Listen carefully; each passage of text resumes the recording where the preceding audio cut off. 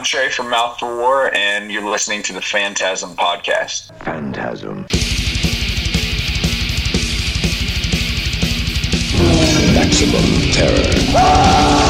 That's your target audience, baby! Phantasm. And you know something? I sort of enjoyed it. Phantasm. Sell the metal! Sell the metal! Sell the metal! Sell the metal!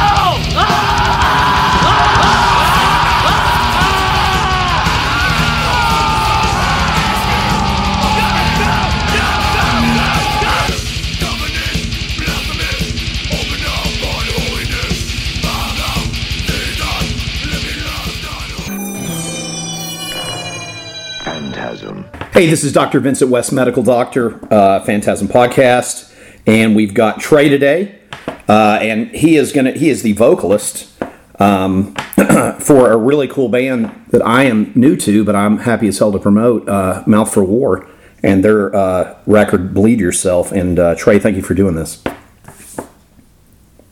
Yeah, thanks for having me. Appreciate you doing this. So, just to kind of jump right in, when did you guys start the writing process for Bleed Yourself? If I had to estimate, I'd say a year and a half, maybe two. There was a pretty long gap between our first LP and this one. I think initially when we started writing, it wasn't really known what was happening next. We hadn't really met with Monarch or anything yet. Right. We're starting to write some stuff for fun, and the first few songs ended up being some of my favorite songs on the new record still. But at the time, we were thinking about trying to do some type of concept EP, like a short to the point, but it built into this, and really stoked to get the rest of it out. Awesome. And then as far as mixing and production and all that stuff, is it different than the first release? Yes, actually, this is the first one that we didn't do on our own, which was, it was like kind of scary at first because we've always had this vision of what we were trying to do, and we've had tried a few things that didn't work out for us with some other producers. But yeah, we went to our friend Pete Grossman at Bricktop this time, and it came out exactly how I wanted it to come out for sure. He knocked it out of the park with that, and we had a lot of fun hanging out in Chicago for a week with him. Excellent. Yeah, it's killer. So let's jump into this record if you want. We'll just kind of burn through it here. You tell me a little bit about each song. The opening track, Roses in Place of Your Ashes. Let's talk about that one.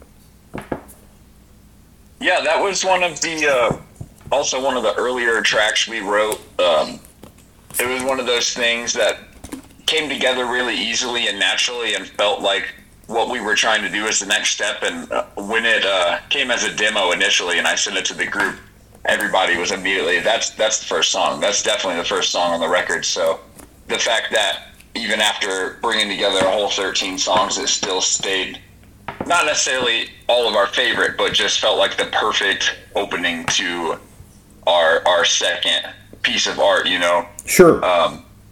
I really love how that one came out. I think it's got a little bit of everything that Mouth for War does, and then a couple elements of stuff that we've never done before. So I think it's a great way to open it up.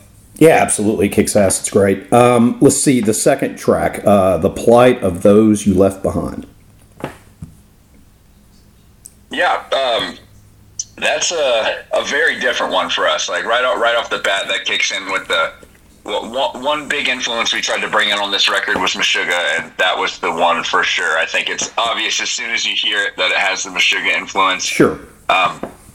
So we kind of wrote on that after writing the intro to that song. We wrote on that metal vibe and tried to keep it like metal and really dark. I think that one came together in a very unique and like big sounding way that we don't usually hit a lot. And then we have our friend Blaze that sings for a band called No Cure, comes in about halfway through the song, and that just really tied it together for me. I love Blaze's voice, and it hit that spot perfectly. So we wanted that one to really, after track one fades out, you know, that one just smacks in, and that was the goal. So we kept that right at second. That's great. Your friend did a great job with the extra stuff there too. It's awesome. Let's see. Track 3, Captivated. Captivated. Yeah, that one just came out today on YouTube. I wrote that song about, this is a definitely weird one for me because I've never wrote about a subject like this or tried to keep on the same track like this, but the whole record is for my sister, which passed away in 2020. I'm sorry. And this song specifically is, I actually ate some mushrooms and I was hanging out with my cat, and I felt like for the first time that I was almost visited by my sister's presence in a weird way that was extremely calming, and that is like a feeling that I'll never forget because I've not felt it since. So that had a very strange vibe to the instrumentals, and it fit perfectly to talk about that experience that I had. I'm sorry to hear about your sister. That's great, therapy to work through it with music. I think that's great. And Yeah, killer sure. song too. Let's see, track 5, track 4, No Grace. No Grace. This is one I strayed off of the path of the grief themes and stuff a little bit, and kind of talks on essentially just angry at God, I guess, or at whoever the creator is. Sure. I'm not a person who necessarily believes in God, but it's just kind of a angry song, like a kind of why me kind of song. Sure. If anything, that one is more about the kind of people, because there are two songs that have that same theme. That one, No Grace, is more talking about the kind of people that will tell you that everything happens for a reason, or that God wanted your sister in heaven. Like that kind of stuff is extremely upsetting to me. So I kind of touched on the subjects of just being angry overall about that situation. Right. Yeah, it's it's incredibly well laid out, the record and everything. It's really cool, just everything about it, and you getting incredibly personal with it. I appreciate that. And let's see, track 5, Taste of Steel. Taste of Steel is kind of like a metaphorical song, which is another one that I purposely tried to take tried to go for a new take on how I wrote to this one and tried to keep it in a storyline, essentially. This song is just essentially a hypothetical situation of killing somebody from a different point of view, I guess, not realizing that you have it in your heart to actually kill somebody, and that's Sure. essentially what the whole song is about. Very cool, great track. Actually, I forgot that one. That one has our friend Colton from Sledge at the end too. Sledge cool. is a very cool band. Nice. Let's see, track 6, In Lieu of Flowers. Yeah, that one we just wanted to split up the record with something different. All of us are huge Deftones fan, and that's essentially what we were going for there. I think maybe even has a little bit of a Linkin Park vibe, just the groove.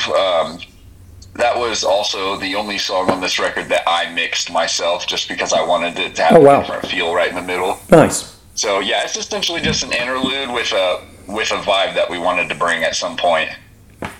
Very cool. And then leads us right into track 7, The Devil. Yeah, that one is also essentially an aggressive song about revenge, about paying somebody back for the pain that they've sent your way, and I think that might actually be the first song that we wrote for this album, and still ended up coming out to be one of my favorites in general. So I'm very stoked on that one. Yeah, that's a great song. Really, really cool. Let's see, track 8, Saturate Me. Yeah, this was, we used this one to kick off the record cycle.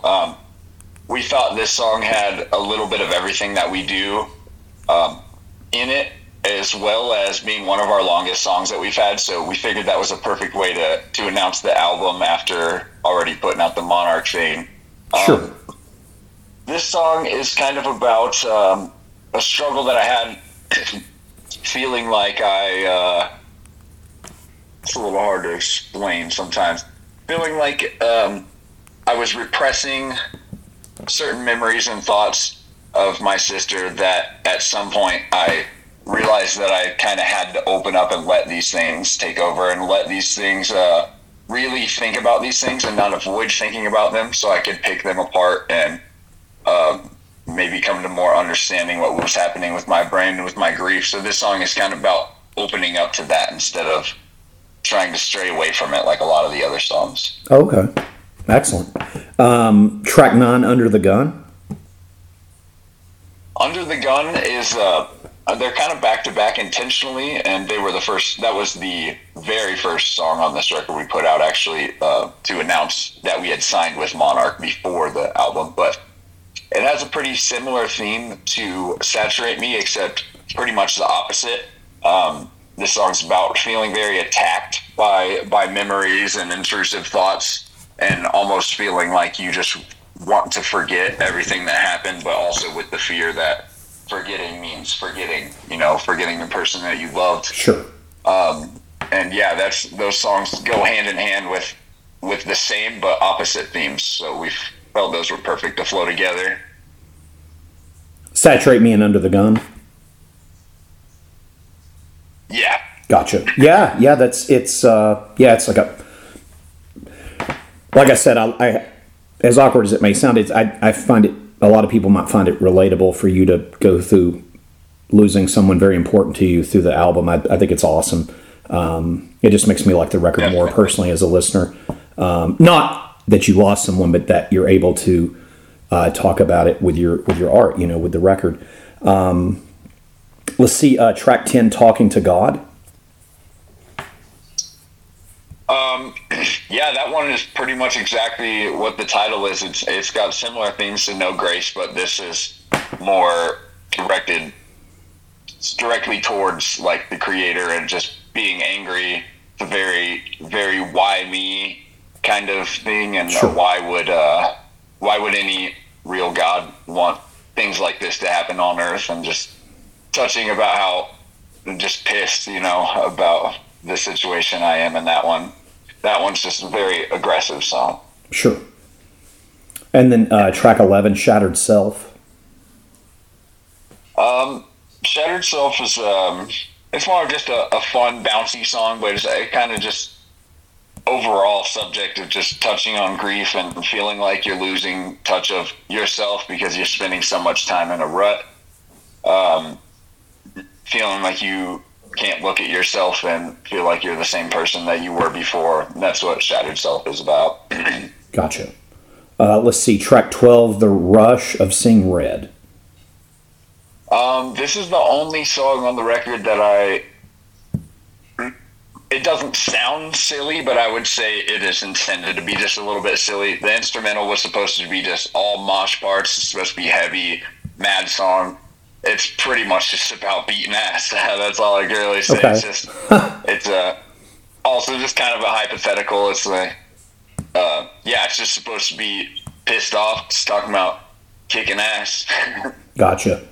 And then track 13, Bleed Yourself. Yeah, Bleed Yourself is just obviously the wrap up of the whole record. Trying to get the lyrics in my head. I haven't thought about this one in a while. Definitely thought it was a good way to wrap it up because of the way it ends. It kind of, a lot of our songs end or pay off with a big heavy part, but the end of this one just turns into like kind of a jam session that just loops and loops. And then at the end, it's just Mason drumming for a couple bars, and we thought that was just such a cool way to end the record. You can hear the drums in the big-ass room at Bricktop that we love the way that room sounds. You just hear everything like you're sitting right in front of Mason. So right. We figured that was a perfect way to wrap it all up. So for the cover art, can you talk about that for Bleed Yourself? Yeah, we the one that came out to be picked was definitely not an idea that we had per se. We had sent out to a few artist friends that we had used a kind of, not sketch, but just a rough idea of what we wanted, or these like thoughts that we had that could be incorporated into a piece of art, and didn't end up really coming out like we imagined it. So we hired our friend Ringo that does a lot of our like t-shirt artwork and stuff, and just gave him some visual elements, some colors and stuff, and he sent that back, and it was pretty much like something we couldn't have thought of, but it was absolutely perfect. The sunflowers were a symbol for my sister that we use a lot, and I didn't even ask him to do that. It was perfect. The stained glass and the church kind of style touches on a lot of how the songs, like stuff the songs talks about, and yeah, he just knocked it out of the park with that one. That was all Ringo's brain there. Yeah, it's fabulous. And then as far as the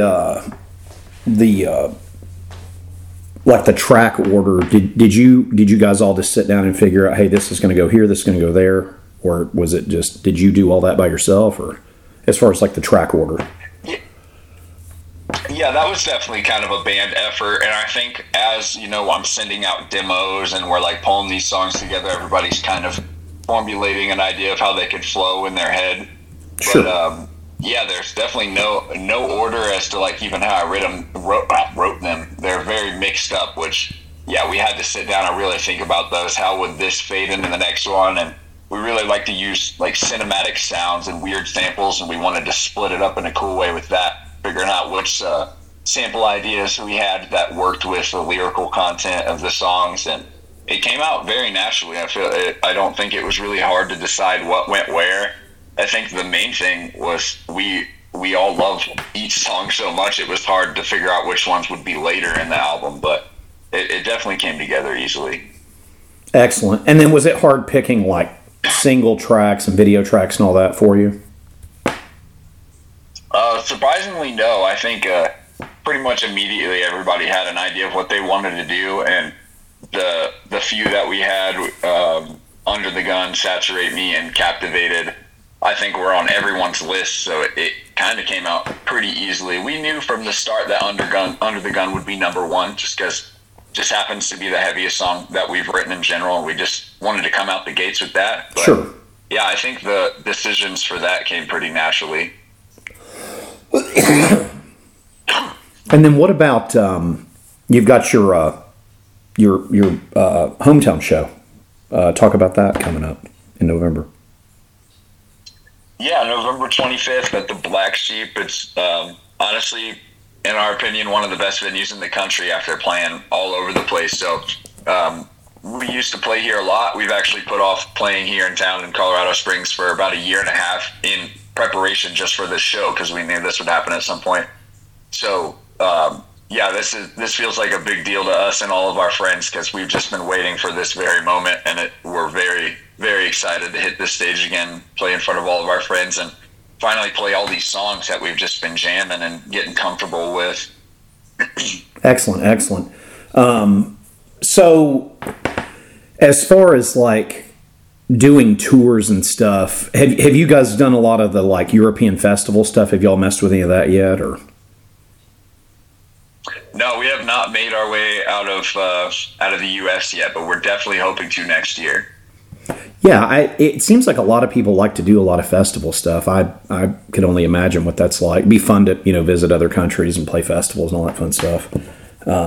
Plus, you get to see a lot of crazy bands. Yeah, for sure. Excellent. Well, man, this record is fantastic. And kids, pick it up. Bleed Yourself from this amazing band, Battle for War. They're awesome. Trae, as far as like touring in the past, besides there, obviously you mentioned the venue there in Colorado Springs. Did you have a venue you liked playing at when you guys were out on the road somewhere? Like another one that you're like, oh, this is pretty cool. Oh yeah, man, that's a hard one. We've been pretty much all over the country so far. I would say, unfortunately, it closed down right after we played there, but I think it was called Holy Diver in Sacramento, California. Oh, cool. I think that was one of the coolest spots I've played. Nice. I've never got to go to that venue. That sounds awesome. But yeah, man, I wish you the best with this record. It's killer. All 13 tracks. And thanks for sharing about the record. And I wish you guys all the best. So I appreciate you having me. Yeah, man, thank you for doing this. Thank you so much. Yeah, thanks for coming on, and see you guys out there on the road. And yeah, man, I wish you all the best with this. I appreciate you taking the time to do this today. Dude, anytime. Thanks for having me. Phantasm. And you know something? I sort of enjoyed it.